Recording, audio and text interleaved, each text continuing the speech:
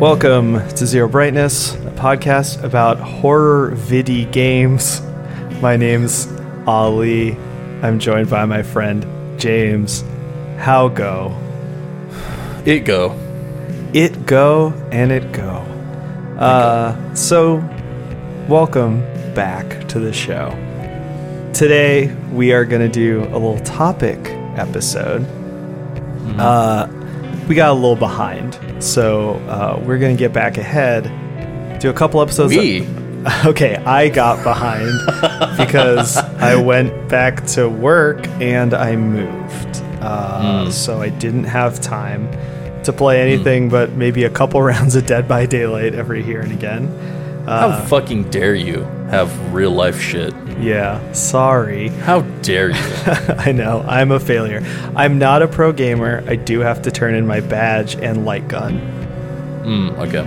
So, we're going to do a couple episodes that aren't games. They're just topics. And then the next game is still Echo Knight 2.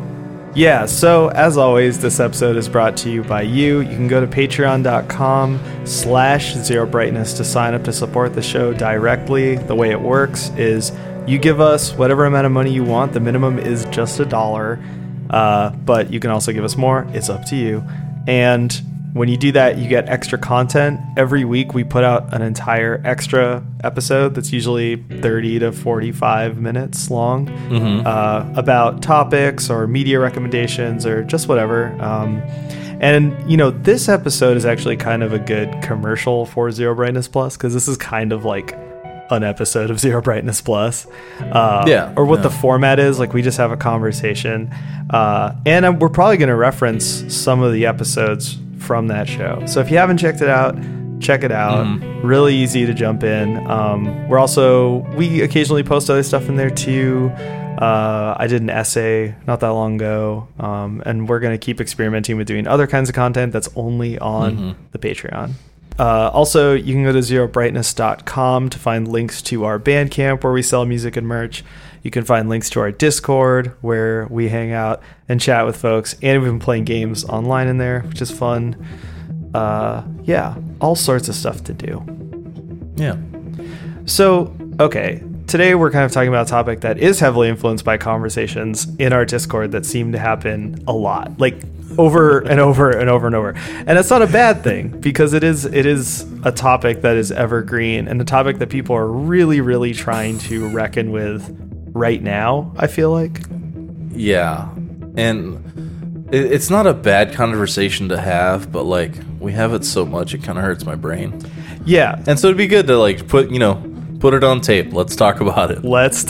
Yeah. So the topic today is it possible to be an ethical consumer of video games?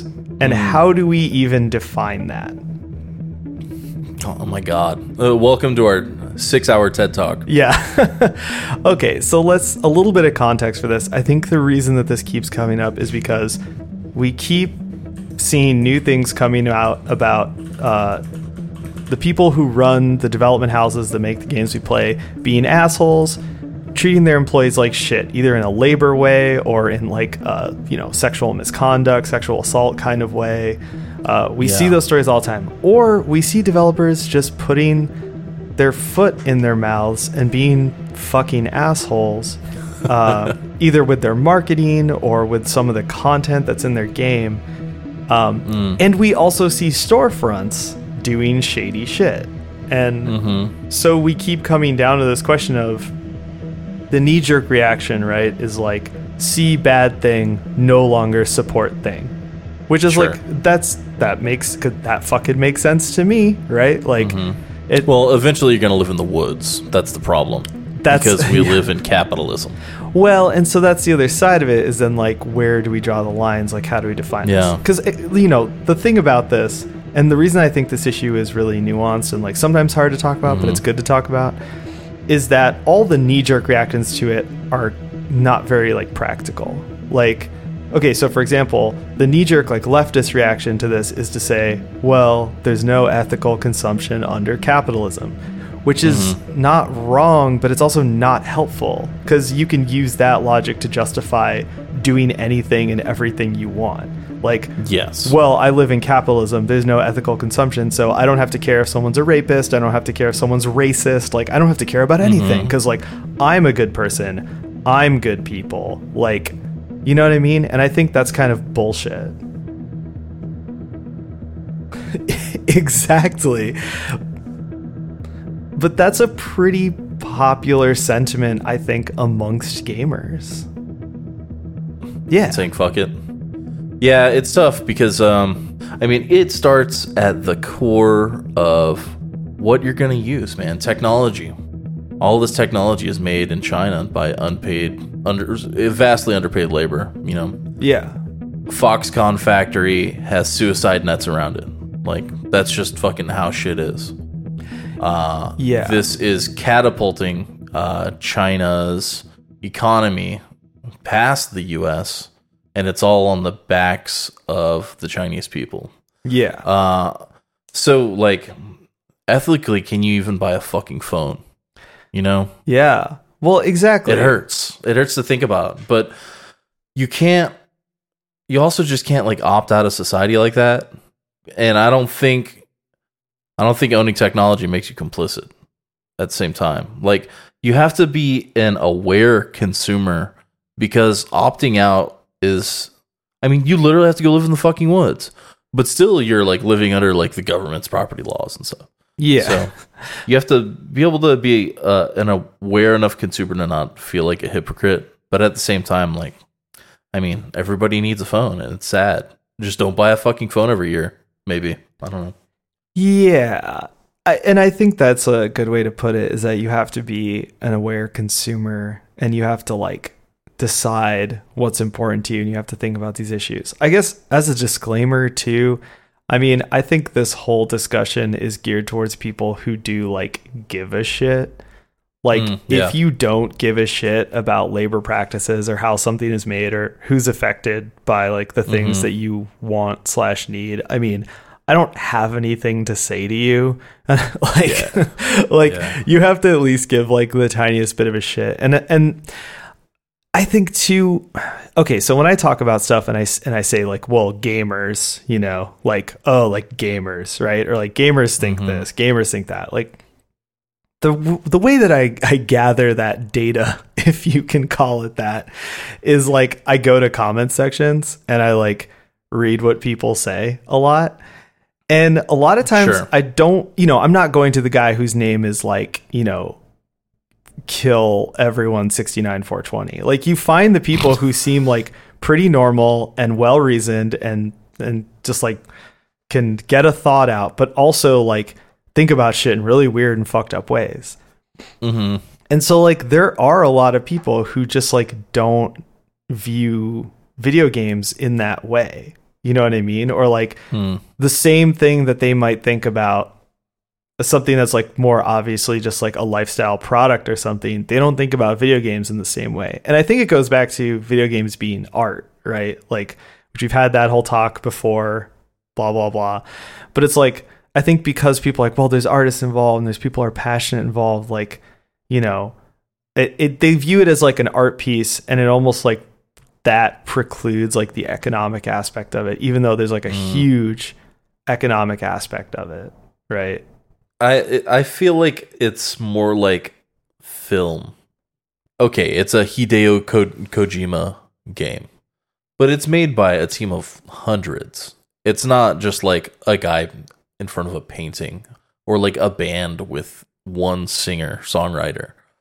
It's like an entire economic force behind creating a AAA video game.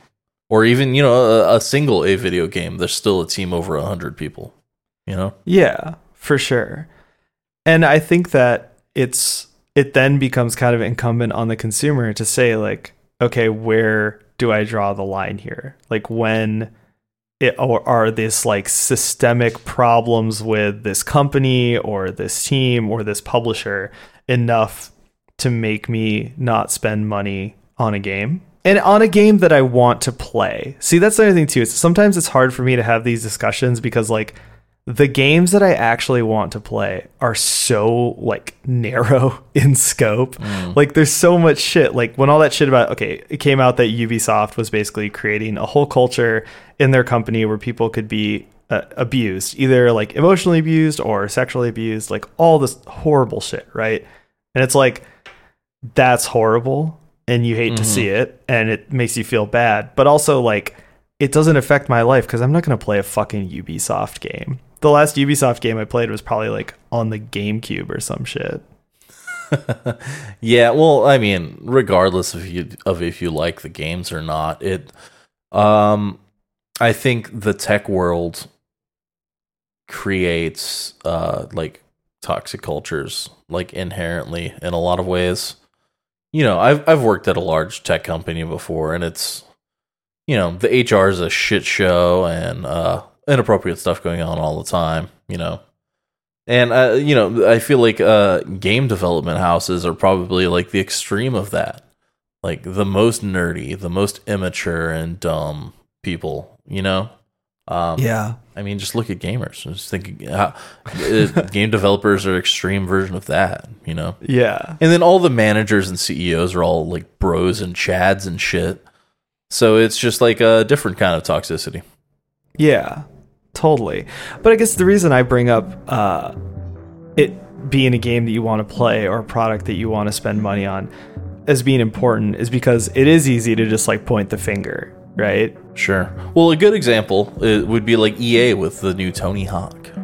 Oh, yeah, totally. I want to play Tony Hawk. You want to play Tony Hawk, right? Yeah. Everybody wants to play the new Tony Hawk. Yeah, exactly. It's made by Electronic Arts. Yeah. Like the ultimate shitlords. No, I take it back. It's Activision, who are also shitlords. Who are they also got a bunch of shit. Yeah. So that was another point I wanted to bring up. All of these big companies have all of this shit about them.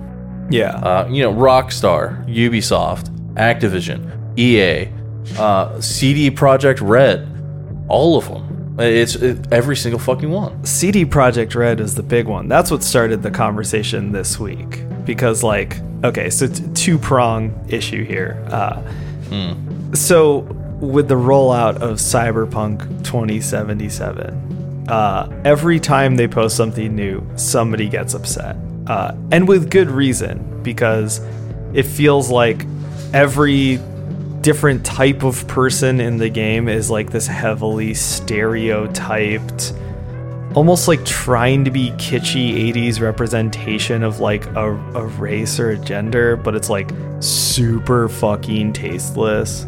Like initially there were like these Haitians that were just like, oh, like voodoo man, you know, and it was like really bad. And then now they've shown that there's like an East Asian gang that's like, I don't know. It's like if you asked an 11-year-old in the 90s to draw like some triads, and they're called like the Tiger Claws, and I guess they're Japanese, but they're like a bunch of Chinese stereotypes, except for that they have katanas, and it's like, you know. And then also they had these like this whole weird thing about like this kind of transhumanism message of like, are you really a person if you have fake parts? And there's like people with prosthetics like, yo, dude, it's like, sorry, I lost my legs. But yeah, and then like, of course, there was something with like representations of like trans people where once again, it was very like kitschy and over sexualized, you know, and it's like, what are you guys doing? You know?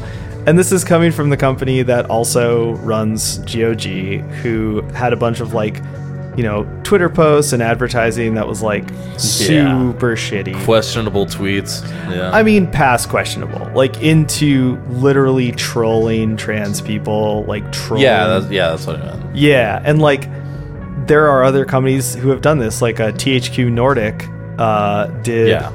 They had a Q&A that they did in fucking 8chan. They did it on 8chan. They did it in 8chan. My God. And like people were doing 8chan stuff, like posting racial slurs, saying horrible shit. And like the guy who was doing the Q&A, who set it up and was running it, was just like, oh, like lol.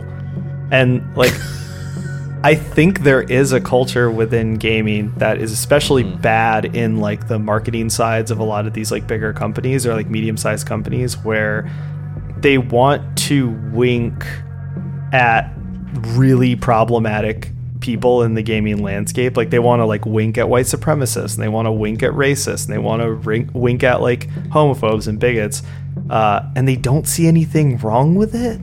Well, yeah. I mean, with CD Projekt Red, they're a Polish company, and I mean, we have Polish listeners. I'm not talking shit about y'all, but the Polish government has some fucked up ideology and views on certain things, and they really like seem to dehumanize like non-straight people there. Yeah. It seems pretty fucking disgusting to me, honestly. Oh, for sure. And so I'm wondering then, when does a consumer have a burden then to say like, fuck this?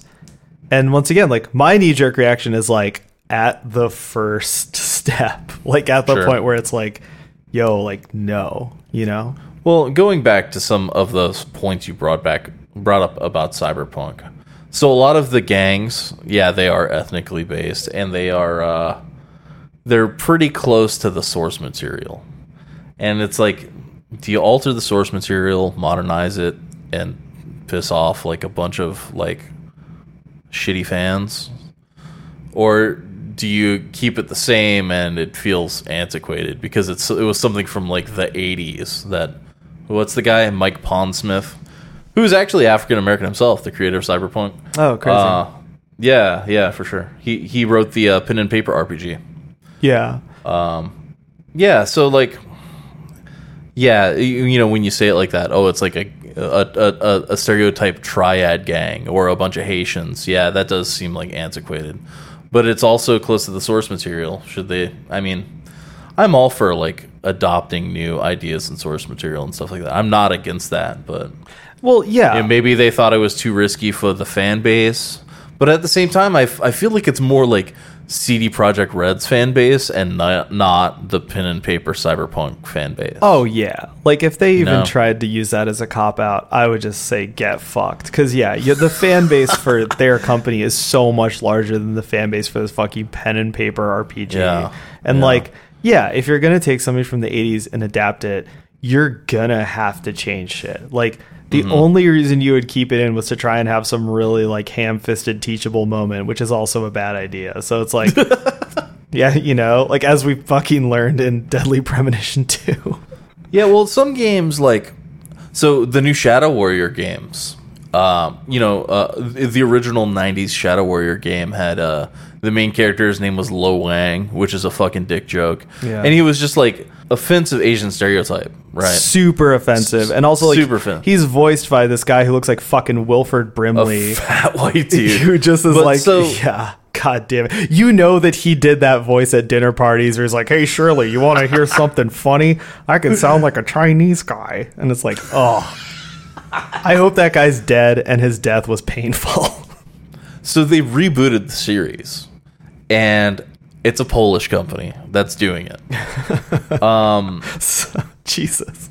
It still has that like 80s like based on like a racist caricature, but they just kept making him like more and more badass, and now he's basically like an action movie pun with like less racist overtones, but it's still got that like root of like Charlie Chan shit, you know what I mean? Well, yeah, and it's not fucking cool. Like, it's fucked up and it's fucking racist. And it's like, yeah. Okay, so this is another thing too, where like, I get that there are gamers out there who are just white males, and that's just their whole thing is like, I'm a white male.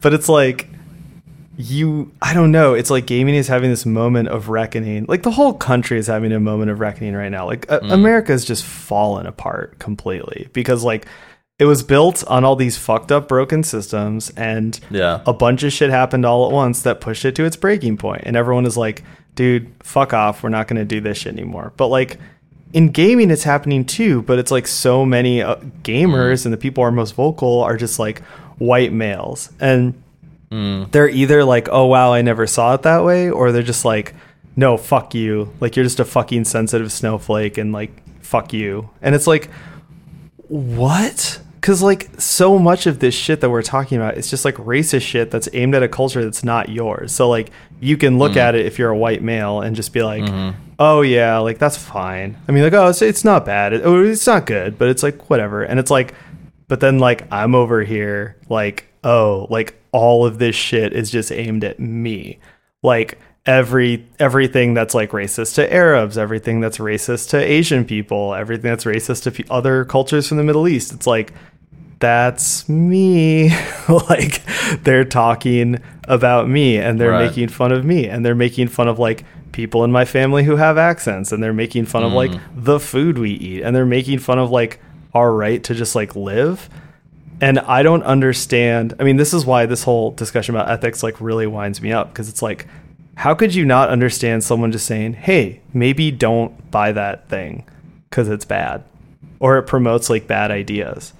And I get that if you are just like some white male and you've never been exposed to this is like new information to you, or when you were exposed to it, it was new information. But like, damn, dog, like you gotta just take that information. Like, so, okay, there was a Kotaku article that a writer there wrote about, that's how I heard about that Tiger Claws thing in Cyberpunk. And they were just like, dude, like, no. Very eloquent article. They talked about like the history of Asian stereotypes in games and like some things that they had encountered and how they felt about it. And like, you know, the comments weren't as bad as you'd imagine, but a lot of the comments were just so like, but like, why? Like, why would this even bother you? It's just like a game, and it's not like they're portrayed as like less than the other characters. Like they're like cool, they have swords. And like a big part in the article was like, why does every East Asian person in a video game have to have a fucking sword? And it's like, yeah, that's a fucking $1 million question right there. I'm sure, you know, when dudes in the 80s were making like Nintendo games with ninjas and stuff, they didn't do it with ill intent. They were probably a fan of like ninja movies and kung fu movies and stuff. Yeah. And so the intent of the artists is not portraying it in a negative light, but the representation of media overall, where, you know, a subset of people are always portrayed in that way, or only portrayed in that way, it becomes a problem in a like macro level view. Yeah. Well, I'm sure because like, you know, Mike Pondsmith, the Cyberpunk guy, he was like inspired by like kung fu movies or like ninja movies and stuff. So he wanted to like have this gang in his pen and paper game. Now, he didn't have the intent of making an Asian stereotype, and you know what I mean? Or, you know, so it's kind of interesting to think of it like that. Like, I'm sure he didn't have any ill intent when coming up with the triads. But then you look at him now and with 2020 goggles, and it's like, well, you know, maybe we should kind of think about this a little more. That's what I'm saying. It's like, and that's the other thing too, is I've talked about on the show where it's like, I can go back and look at older shit that's problematic, and if it's in the right context and I don't think it's hateful, it doesn't really bother me. Like, I still think it's worth discussing it and saying like, oh, that was bad. But like, there's a big amount of gray area between like bad representation and good representation when you're going back to the 80s and the 90s, right? Yeah. Like, there is stuff from the 80s and 90s that's really like hateful towards like queer people, right? For example. Oh, totally. But just something, you know, I want to note on something since you brought that up. I was watching the old Bill and Ted movies. Oh, yeah. And they're so lighthearted and fun, but there's like one scene in each where they like drop something that would be considered like super not cool in 2020. Yeah. So, well, yeah. And so I think there is like gray area there, and you're going back and saying like, okay, it is fair for people to not know certain things. But then like, when you're looking at stuff now, I don't care what it's based on. It's now. It's fucking 2020. And you can't just use that as a cop-out and just say, like, oh, well, it's, like, based on this thing. Because that's the other thing, too, is that it's such a God, it's such a bullshit troll argument because like when people are adapting things, they change so much. But then why is it that all Sure. this problematic, racist, sexist, whatever shit like never gets changed? And they're like, well, we wanted to respect the work. And it's like, you took out a whole ass character, but you left in racism. Like that was what is, you're like, this character, not important. But racism though, like... Yeah, so I didn't actually look into this Tiger Claws thing, and I'm looking at it now. Wow, it's just like a goofy mixture of like Chinese and Japanese. Like at least get the home culture right. That's weird. Yeah, I don't know. Yeah, maybe you could. I mean, maybe you could plot around that with like because Cyberpunk's in America, so like Japanese and Chinese cultures go together. Blah blah blah. I don't know how you're gonna make that work and make it not weird. I don't know. It's just like it's bad, and it's like. You guys it looks stupid too. It doesn't even look cool. Yeah. Like I'm looking at the picture of it, and it's like, hey, man. Yeah, and it's like you guys are the creators. You have the power to reshape things and change things, but then you just choose not to. And once again, it's like I think in games there's also like this extra burden where you know that you're giving this to an now because it's fucking 2020. You're giving it to an audience that has some pretty negative impulses at its core. You're giving it to an audience that if they decide they love a thing, which people have already decided that this is the best game ever before it's released, right? They're going to stand for it and defend the status quo, even if it's harmful. And so if you know you're putting something into that environment, I think you have like an extra burden to say like, hey, we don't believe these things or we don't support these things. So like, it was actually good. I mean, even if in a tiny way, to see things like Call of Duty put up basically like a Black Lives Matter sign, like on their game after a bunch of shit went down. It's like obviously like whatever, fuck that company, fuck that game, whatever. But they're just virtue signaling. Yeah, exactly. Says the people who invented virtue signaling. The Lord, the Lord, the original virtue signaler. Exactly. Thank you for listening to Zero Brightness.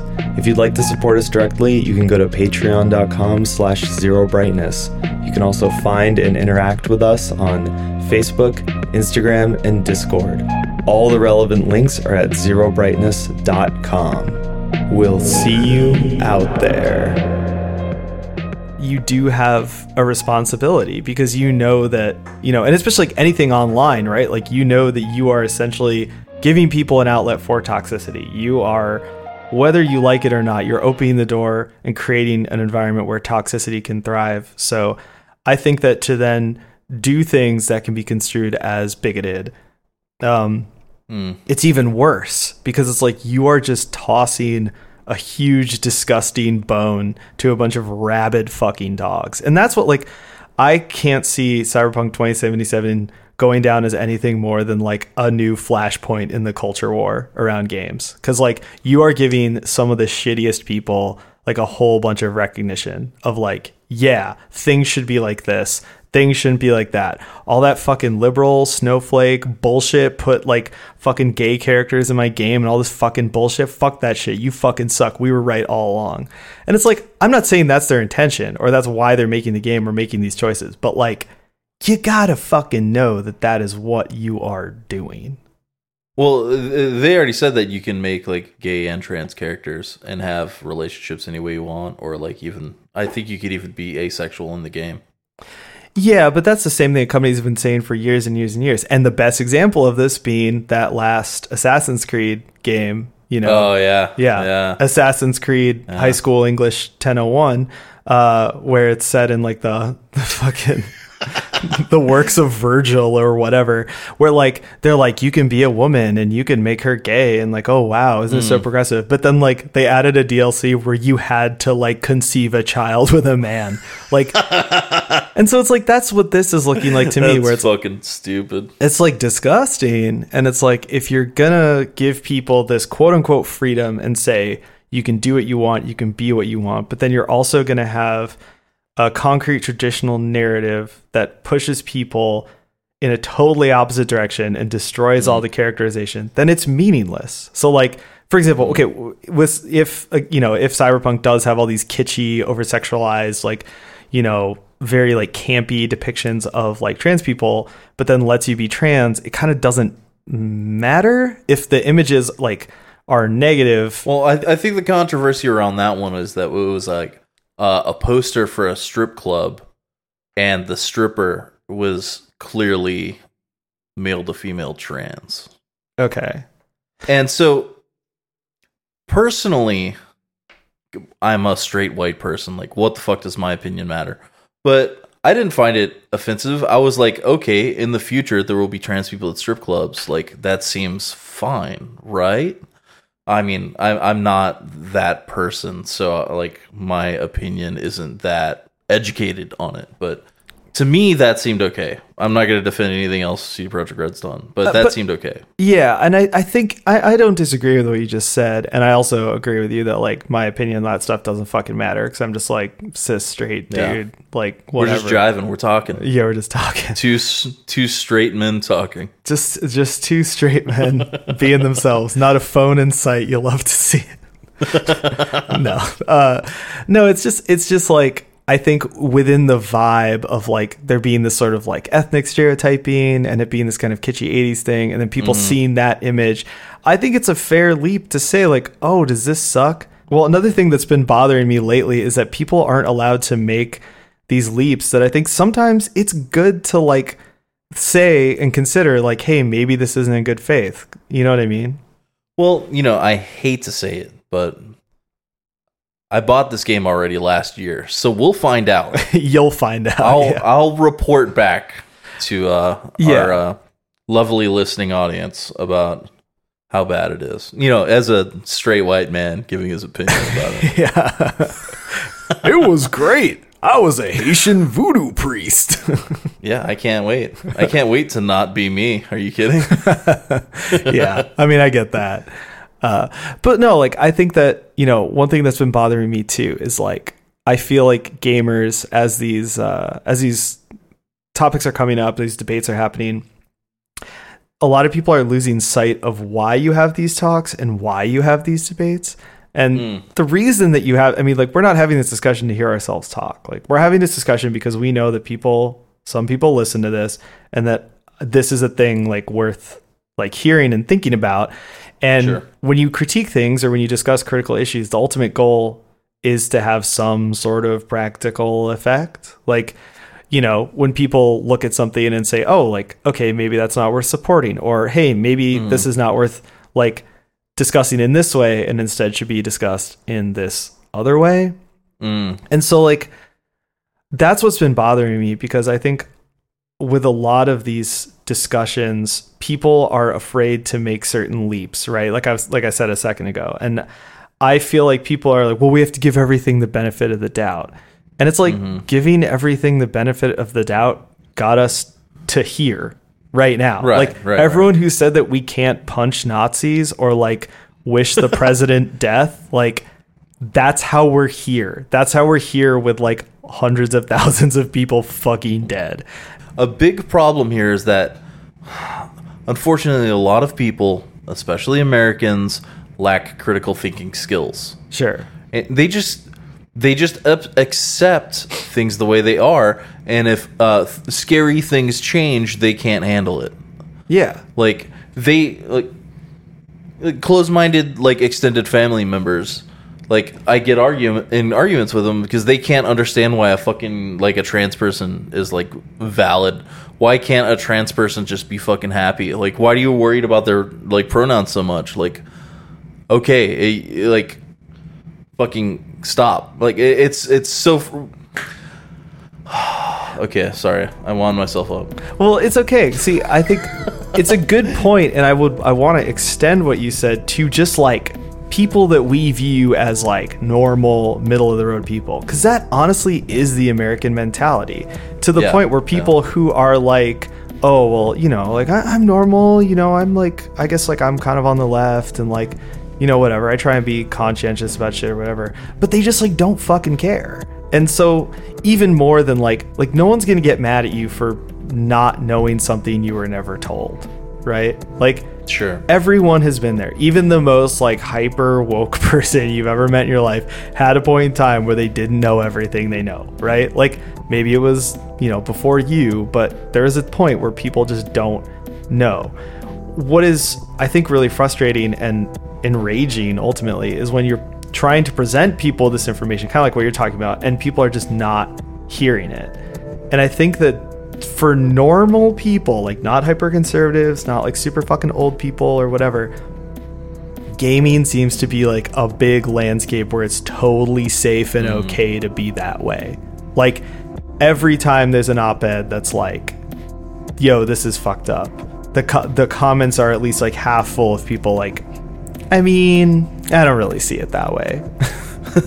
It's interesting because I was reading an article ages ago. I think it was on one of the, maybe Skyrim, one of the Bethesda games, where they did a kind of case study on how people play the game. They said like 80 to 90% of people play as the good guy all the time. Like, nobody wants to be the bad guy, but people are just so, I don't know, I think it's closed-mindedness and lack of critical thinking skills that like really make Americans fucking stupid. Yeah. Well, and I think it's important that like if someone raises a point or raises an issue, like you need to consider it, right? Like if they have if there's something behind it, if there's something to it, it's important to like consider it. So if someone is coming to you and saying, hey, this is my lived experience, this is like my own like values or views that are important to me, and like this is why I think you maybe should consider that like this thing is not cool. I don't understand why the knee-jerk reaction is just defense. Because that's the other thing too. So to relate it back to the sort of main topic of this episode, I think that's what sort of bothers me, is that it seems like by and large in gaming, people are not interested in being ethical consumers because they're more interested in just defending the hobby. And like that is what has been driving me up the wall lately. You know what I mean? I think about it in film, right? Okay, so like, yeah, I'm Arab. And like in film, there was a whole lot of criticism in the 90s and the 2000s about like how Arabs are portrayed in film, right? Sure. And a lot of that was around that, like, yeah, like I've said before on the show, when I was growing up, the only Arabs in movies were bad guys, and they were mostly played by Indo-Pakistani people, even. So they weren't even like getting jobs like for Arab people. It was either just white guys in kufis or Indo-Pakistani people. And like Chuck Norris stunt doubles and shit. Yeah. Well, the people Chuck Norris was like kicking out of windows. Yeah. And so like, that sucked, and that was a problem. But and it took forever for that to even be a conversation. I'm not giving any flowers to like cinema or the film industry or anything, because like fuck that shit. It's just as bad. They shelter fucking rapists and horrible fucking people. I don't have anything good to say about them.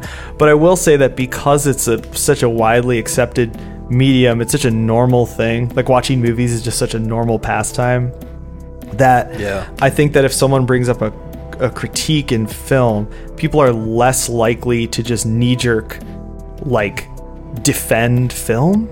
Like they're slightly more receptive to open, because nobody needs to defend film. Like, well, we kind of talked about it a little on previous episodes, but like people will still watch films by problematic filmmakers for historical reasons and things like that. Like Roman Polanski, people are still going to watch Rosemary's Baby. Right. I mean, you're going to look at it under the critical eye of, Roman Polanski being a weirdo, but at the same time, they're going to keep enjoying it for historical purposes. Right. And I don't feel, are you going to do that in video games? I mean, I don't know. Well, it just feels like with video games, when you have these discussions, like they're just so much harder to get started because people just want to push back at you. Yeah. And that's why I feel like it's even more important in this medium to try and be an ethical consumer, because it's like there's just so much pushback already that at least you can try and just make it not economically like sustainable to do this shit. And I mean, you're always swimming upstream, you know, but it would be interesting to look into why gamers feel like they have so much like skin in the game when it comes to companies and company decisions and stuff. Yeah. You know, I mean, we're both guilty of it too. Like every time, you know, Sony or Microsoft or Nintendo makes a big dumb decision, we're talking about it. You know? Yeah. Well, totally. It seems more, I don't know. People are more interested in that industry than like the film industry. I mean, I guess so, but decision making of certain, you know, companies and stuff. I just don't see that kind of conversation getting so in depth or heated with film fans. You know, they talk about the film. Yeah. Well, that's kind of why I think these conversations are really important. And I mean, that's like part of why I wanted to do the show, because it felt like these conversations just aren't happening, you know? But I'll say, okay, so just for myself, like I do try and be an ethical consumer of games. So I even said in the Discord, you know, because we're talking about GOG and like blah, blah, and I was like, yeah, like I haven't bought anything off of GOG since they basically trolled the Trans Day of Remembrance with like a shitty tweet. And it's like, dude, like what in the actual fuck? Like it's literally, you know, a day to like remember like all these people who've died because of like hate crimes or because of like police violence and all this shit. And you're just like trolling it to appeal to like the worst part of your audience. And so for me, that was like, all right, well, fuck you too, you know?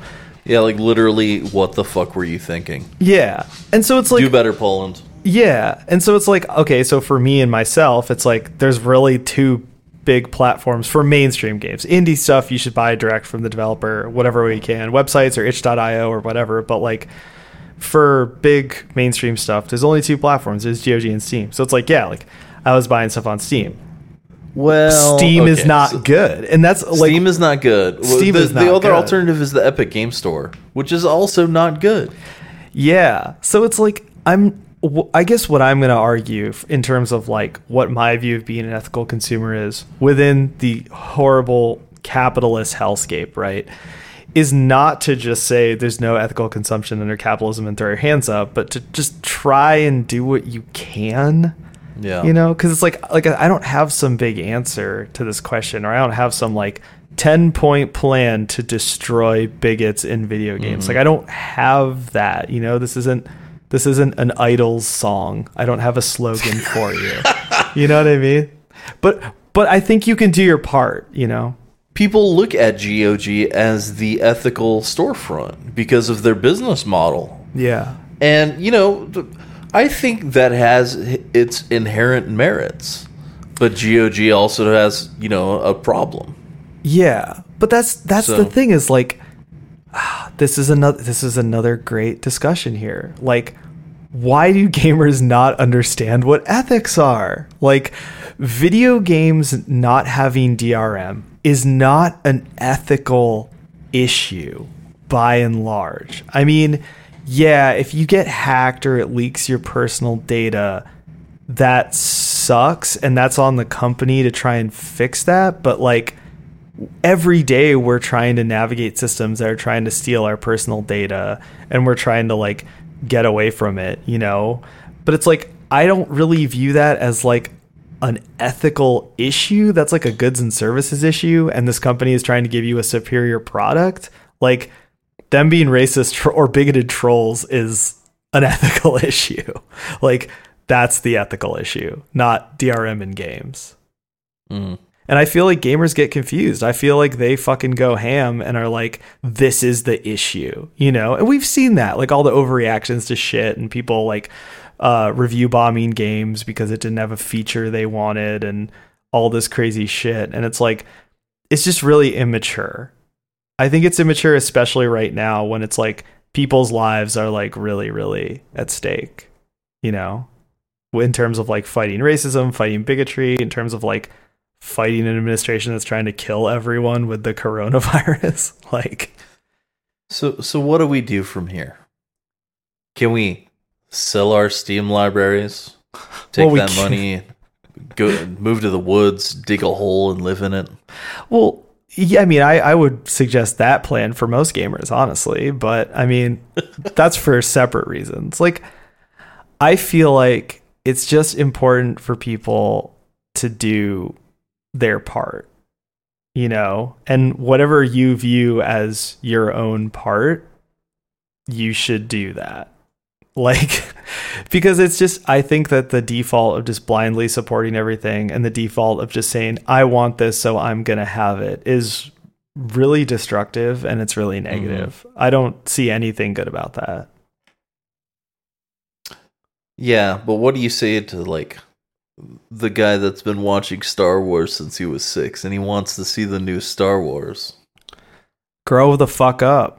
I mean, that's like the thing to me that I would say to most gamers is grow the fuck up, dude. Like, you ever heard of the Rolling Stones? They had a song that said, you can't always get what you want. Like, they also dated 13-year-olds, so horrible people, super problematic. But hey, if that's your bag, they have some good advice for you. I mean, you know, it's just like grow the fuck up. Like, I think too, we talk a lot about, you know, gaming as a medium maturing and growing up, and gamers also have to mature and they have to grow up. Like, they have to consider these things and they have to like hear people when they speak to them, you know, because it's like you're never going back. You're never going back to your tiny little enclave where everyone was the same as you and like you can just be as horrible as you want. You can't go back. I think that's what a lot of it is people just wanting to go back to being 13 and calling people racial slurs on message boards.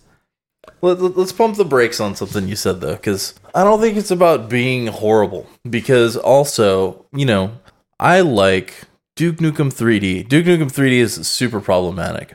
I like trauma movies, which can, you know, be problematic. I feel like trauma movies are on this thing where it's like problematic, but it's trying to tell you something good, but it's still like super kind of like the South Park effect, right? Yeah. So I feel like I can appreciate stuff, also have critical thinking skills about how it's fucked up, but also not feel like I'm doing something bad and feel guilty about enjoying it. I don't know if I should feel guilt about enjoying it, though I recognize that it's problematic in ways. Yeah, I mean, whatever you feel in your fucking heart, I can't tell you what to do, but like, I guess like it's important, and I feel like you are someone who does do this, that it's important to understand what's privilege and what's not.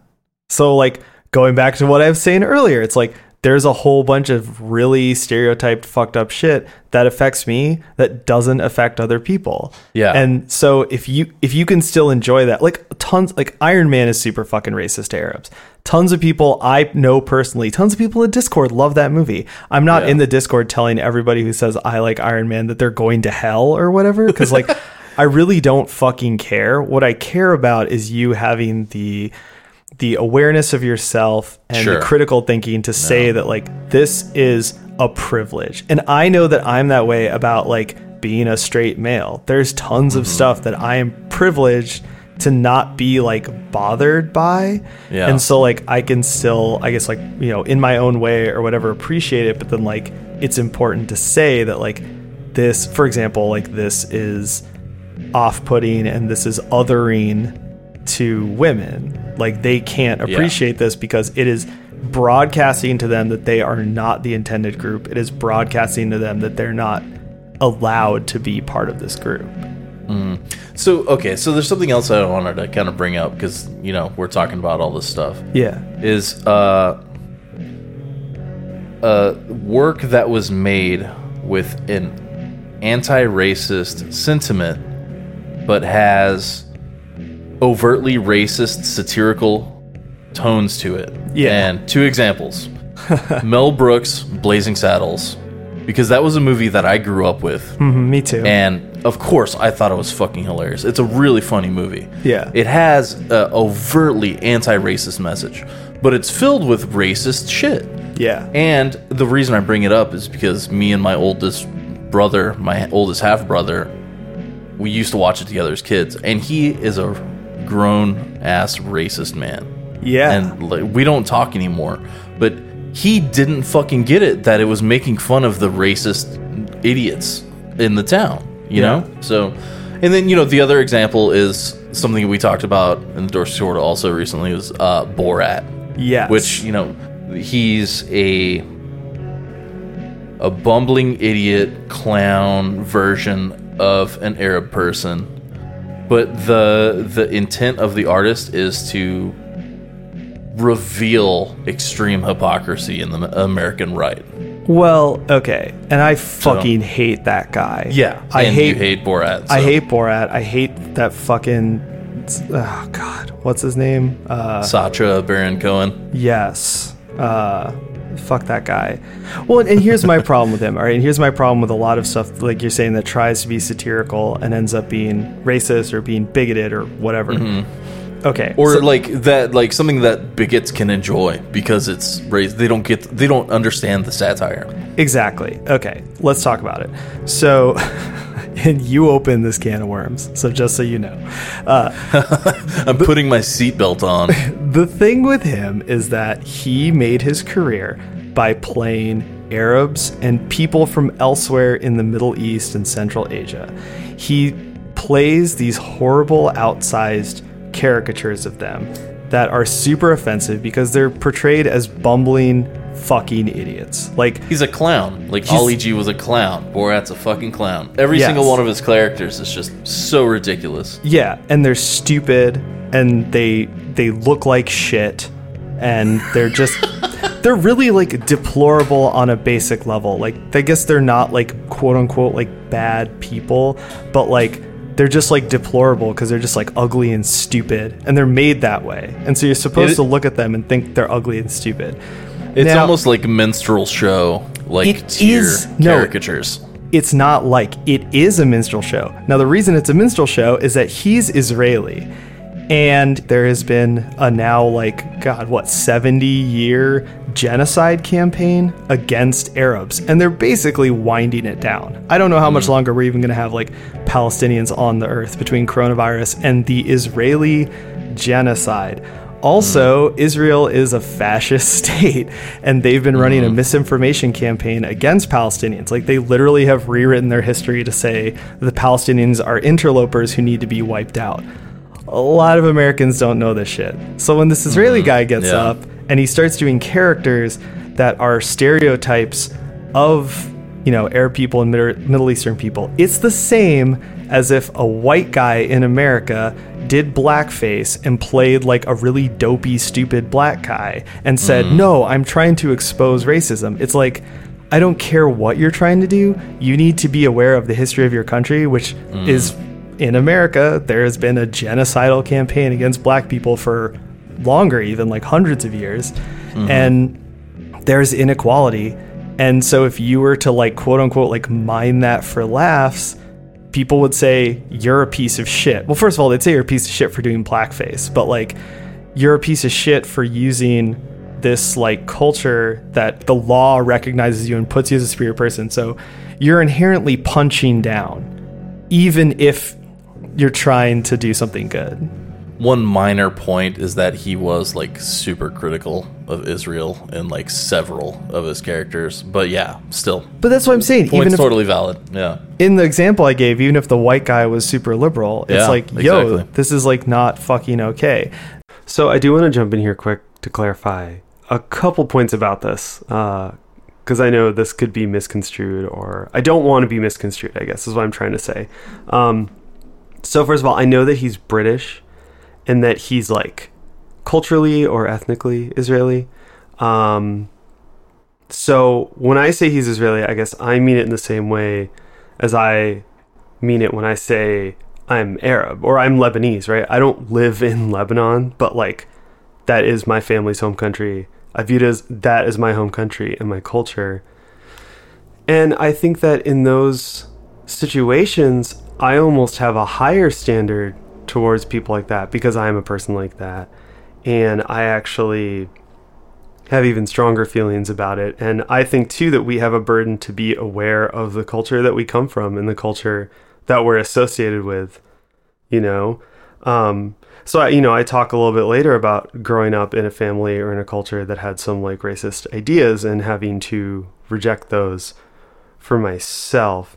So I guess what I'm saying here is that I hold him to that standard because I hold myself to that standard. Like, for example, a lot of people, Lebanon's a small country. A lot of people don't know a lot about it, but like there's a lot of really bad racism towards Armenians there. And so if I was a comedian and I want to do a quote unquote funny character where it was like an Armenian and I made him look stupid, I mean, I think that would be racist. I would hold myself accountable.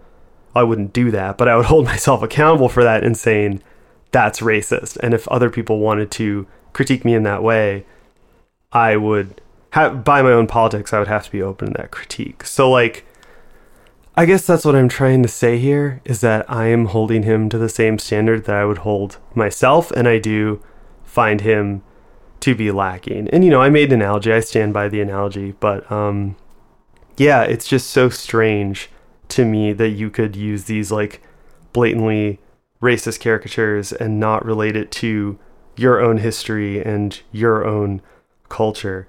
It's also interesting because, I mean, there's a really great show called Stath Lets Flats. And that's actually a show about like a Greek immigrant family in London. And the Demetrio siblings are the two like kind of stars of the show. And you may know Natasha Demetrio from the TV show of What We Do in the Shadows. It's a great show. And it's interesting because it plays on a lot of the maybe some ways that people view immigrants or some things that are common in like immigrant families and stuff. And the main character is like sort of an oaf, but that show is done with so much more love and so much more compassion, and it feels just so much more positive that I never felt watching it that like, this is like hateful or this character is to be looked down upon. And once again, with Sacha Baron Cohen, I always felt that way, and I don't know why he particularly targeted Arabs and other people from the Middle East and Central Asia. It's such a focus, like, and it's unrelenting. And also, I was in middle school and high school when that Ali G shit was getting popular, and like, do I need to explain to you why that bothered me? I would hope not. I'm gonna give y'all the benefit of the doubt there. Anyway, this episode's already out, and I'm adding this in afterwards because I was like, I don't want to be misunderstood. Please don't let me be misunderstood. So I think that's all I have to say. Yes. The other thing I don't like about Sacha Baron Cohen is that the gotcha hidden camera humor to like own the conservatives is like, it's bullshit, because I mean, the people that you're trying to target either are never going to see the work, right? Like, they're not going to see the work because they don't care, or they're like politicians, like he did in that Showtime show, who will just say, "Hey, like, I didn't know, and this was unfair," which is what they did, and for their constituency, that was enough. Like, he's still punching down because he's just taking people who are like beneath him in social status and just saying like, look how stupid they are. But the audience is like a middle and upper middle class audience who's like, ha ha ha, yes, those stupid hillbillies. And I mean, that's fine. I guess fine. It's easy to make a hillbilly look stupid. Yeah, and like, I'm fine with that. But then when it's like you're messing with these people for the enjoyment of like an upper class by law. We're talking about legal and political systems and social systems in countries that like use the law to class stratify people. It's no longer funny, and you're punching down, and it's pointless. So it's like, once again, you took all these racist stereotypes and you broadcast them into people's homes and into TV, or people's homes and movie theaters and all this shit. And it's like, for what? Like, did you own the conservatives? Did like all of Sacha Baron Cohen's like antics like suddenly end conservatism? Like, is it not actually 2020? Like, I'm waiting for somebody to come and end conservatism. It's coronavirus. Coronavirus is currently owning the conservatives. Why couldn't it have happened 6 months earlier? Yeah, I mean, would have been nice, but I don't know. That's just Thanks God. thanks God, you suck.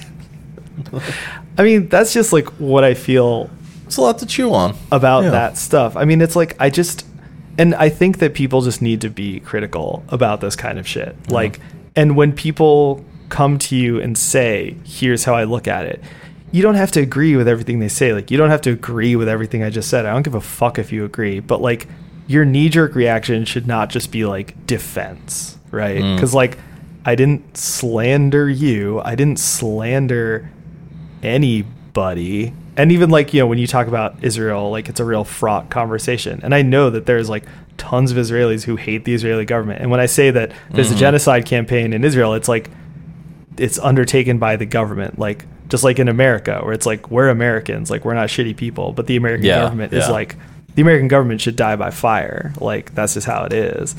But like, I don't know. It's like you shouldn't just knee jerk just be like fuck off. Like I want to play my viddy game. I want to laugh at the screen. Yeah. Because life is so sad. And the reason I said grow up earlier and why I'm like so fixated on like it being immature is because like people act like it's the only thing. Like if I can't watch Blazing Saddles or Borat, that's all the comedies ever made. Yeah. So, I don't know. Do your part, gamers. Yeah, I'll see you after Cyberpunk comes out, I guess. Can we still be friends when I play Cyberpunk? We'll see. I just have to feel guilty the whole time. Hey, if I did It's like that, Catholicism. I have to like whip my own back while playing Cyberpunk. dude, that's what it's like. Gotta shed some white blood. I mean, that's just what it's like. Like, I think the thing that bothers me in some of these conversations is people are just like, wow, am I really supposed to be this uncomfortable? And it's like, yes, welcome to being not white. Every day is hell. Like, it's like I said, I think that the big thing that I want from people is just like some empathy and some awareness of like what is their privilege and what isn't. And then also not to just knee-jerk support shit that could be, you know, detrimental to others or that could like spread a detrimental message. It was really crazy. We started a anti-racism book club at work. Yeah. And the first meeting, all these white people were talking about how they like never like really interacted with black people or Mexican people or like especially not like Arab people. Yeah. Like so me, I grew up in a poor neighborhood. Like all my friends were like Mexican and black people. And then like, you know, I didn't meet an Arab person until I was in college. But maybe I had a different experience than most people, like because I grew up broke. I don't have the perception of like this fucking white guilt and white heritage and shit. Like I don't know. And I think that's really just it, is like you just have to be open to other people and other cultures. So even for me, like I'm not white, but I'm also not like a member of every culture ever. So like, and like being Muslim was interesting because you met a lot of people from other cultures, and just being not white, you also met, you know, so you hung out with people who were like practicing Jews, and like I hung out with a lot of like Vietnamese kids in high school, and like shit like that would happen, you know, and where it's just like, oh, like you end up kind of like falling in with people just because like, oh, like we're the two people here who are different. Like, what's up? Right. Yeah. And it's like with all those cultures, it's like I had to like be open and receptive to their culture and like learn about their culture. And it's not like you become a fucking expert. You just like are just listening to what people are saying, you know? Yeah. You know, you like go to their house, eat some weird shit with their family, you know? Yeah. It's fun. Exactly. But I think too, it's like, a personal experience for me that I don't like talk about a ton because like people just don't want to talk about this shit. But like there is, you know, a fair amount, especially amongst older generations of like Arab people who are from the region that we're from. Like I'm from Lebanon. You know, Lebanon is in like the far west part of the Middle East. We're really close to like Jordan, Syria, and Palestine. And so all of our countries have been totally like destroyed in one way or another at some point by Israel, right? And so there's a lot of anti-Israeli, anti-Jewish sentiment, right? It's just like, it's like a cultural thing. Like you just sort of like expect that from people, you know? And I noticed that like for myself when I was like maybe around the time I was in middle school or maybe even younger, but that I was like, oh, like I really have to not be this way, because like I have friends in school who are like Yeah. Jewish, and like I know Jews, and like I'm like totally cool with them. So it's like, oh, like there's clearly something wrong with this, and it really did take me a long time of like working through like those sort of feelings and emotions, because it's like you're just like raised with this idea, and it's like, so I kind of get it, but at the same time it's like I was receptive to that at a young age, because I guess I'm just not a fucking asshole or something. Well, but- what if you never had Jewish friends or met Jewish people though? Yeah, well, I'm saying that like I get it, but then it's like Yeah. I'm asking more from people, because also Yeah. it's 2020, it's the future. 2020. We have Yeah. the internet, we're all connected, so it's Yeah. like if you need to talk to that kind of person that you have some problem with, like you can talk to that kind of person. It's just like, it just feels like the more connected people get with the internet and with like all these community making tools we have, the less people actually want to talk and discuss things. It's just all like lol video game, and it's like what the fuck, man? Like we're gonna be running around in circles chasing our goddamn tails because y'all can't just like have a damn conversation. I'm just gonna be trying to date Keanu Reeves in Cyberpunk. I don't know what you're doing. Well, hold up, no one told me you could date my favorite man. I'll let you know. The pinnacle of the male form, Keanu Reeves, my favorite actor. This is not a bit, also. I'm obsessed with Keanu Reeves. Old Keanu. He's getting old, man. That Bill and Ted was kind of... Man, Keanu's getting old. He looks a little weird without the beard. Still super hot with the beard. yeah, he's growing jowls in his old age. It's okay. I mean, dude. I mean, yeah, you got to get old sometime. He's looked amazing longer than either of us ever have. So Yeah, sure. And I mean, he could probably not dye his hair so deeply. Just let it go, man. Just He's be got graceful. Have you seen his girlfriend? She is she's got fucking graceful gray hair. You know, Oh, go yeah. for it, Keanu. What are you stopping? Yeah. for, you know. Yeah, true. Dude, man, the gray fucking hairs are real. This year has put a lot on me. My beard is going like super gray. There it is. It's like a light switch right here. Oh yeah. Oh yes, brother. I think the extreme. I haven't gotten it yet. I've got like one gray in my chin. That's Wow. Yeah. Yeah, dude. I don't know what to tell you, because It's that Minneapolis stress getting to you. it really did happen like pretty recently, when I was just finally like, oh my god. But yeah, it's like waking up every day and being like, is my car still there, or like, am I gonna get attacked with a rake or something? Really? Run over by a pickup truck, Yeah.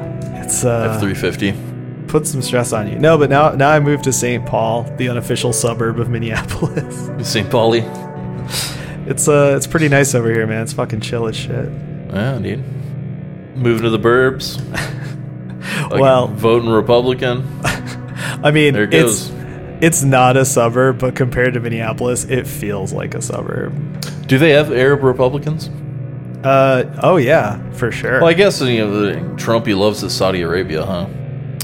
Well, not even that. I mean, I just know that when I was a kid, there were all these like Arabs who were desperate to be upwardly mobile, and so they were like, we gotta vote Republican to protect our vast amounts of wealth that we will have. Stonks. Basically the stonks guy. Yeah, I think that happens in pretty much every minority community. It's actually just kind of Sure. funny, is like, I think people do think that like, oh, it's like you can't have conservatives in X minority community. It's like, fucking yeah, you can. Like, The Herman Cains or what? I mean, the minute you put, $100 in someone's pocket, they're like, I gotta protect this, and then along comes like the Republicans, like, I will save you. I do need $100. Oh, I need $100 bad, bro. Save me, Greg Abbott. Save my $100. Herman Cain's ghost. Give me a hundo.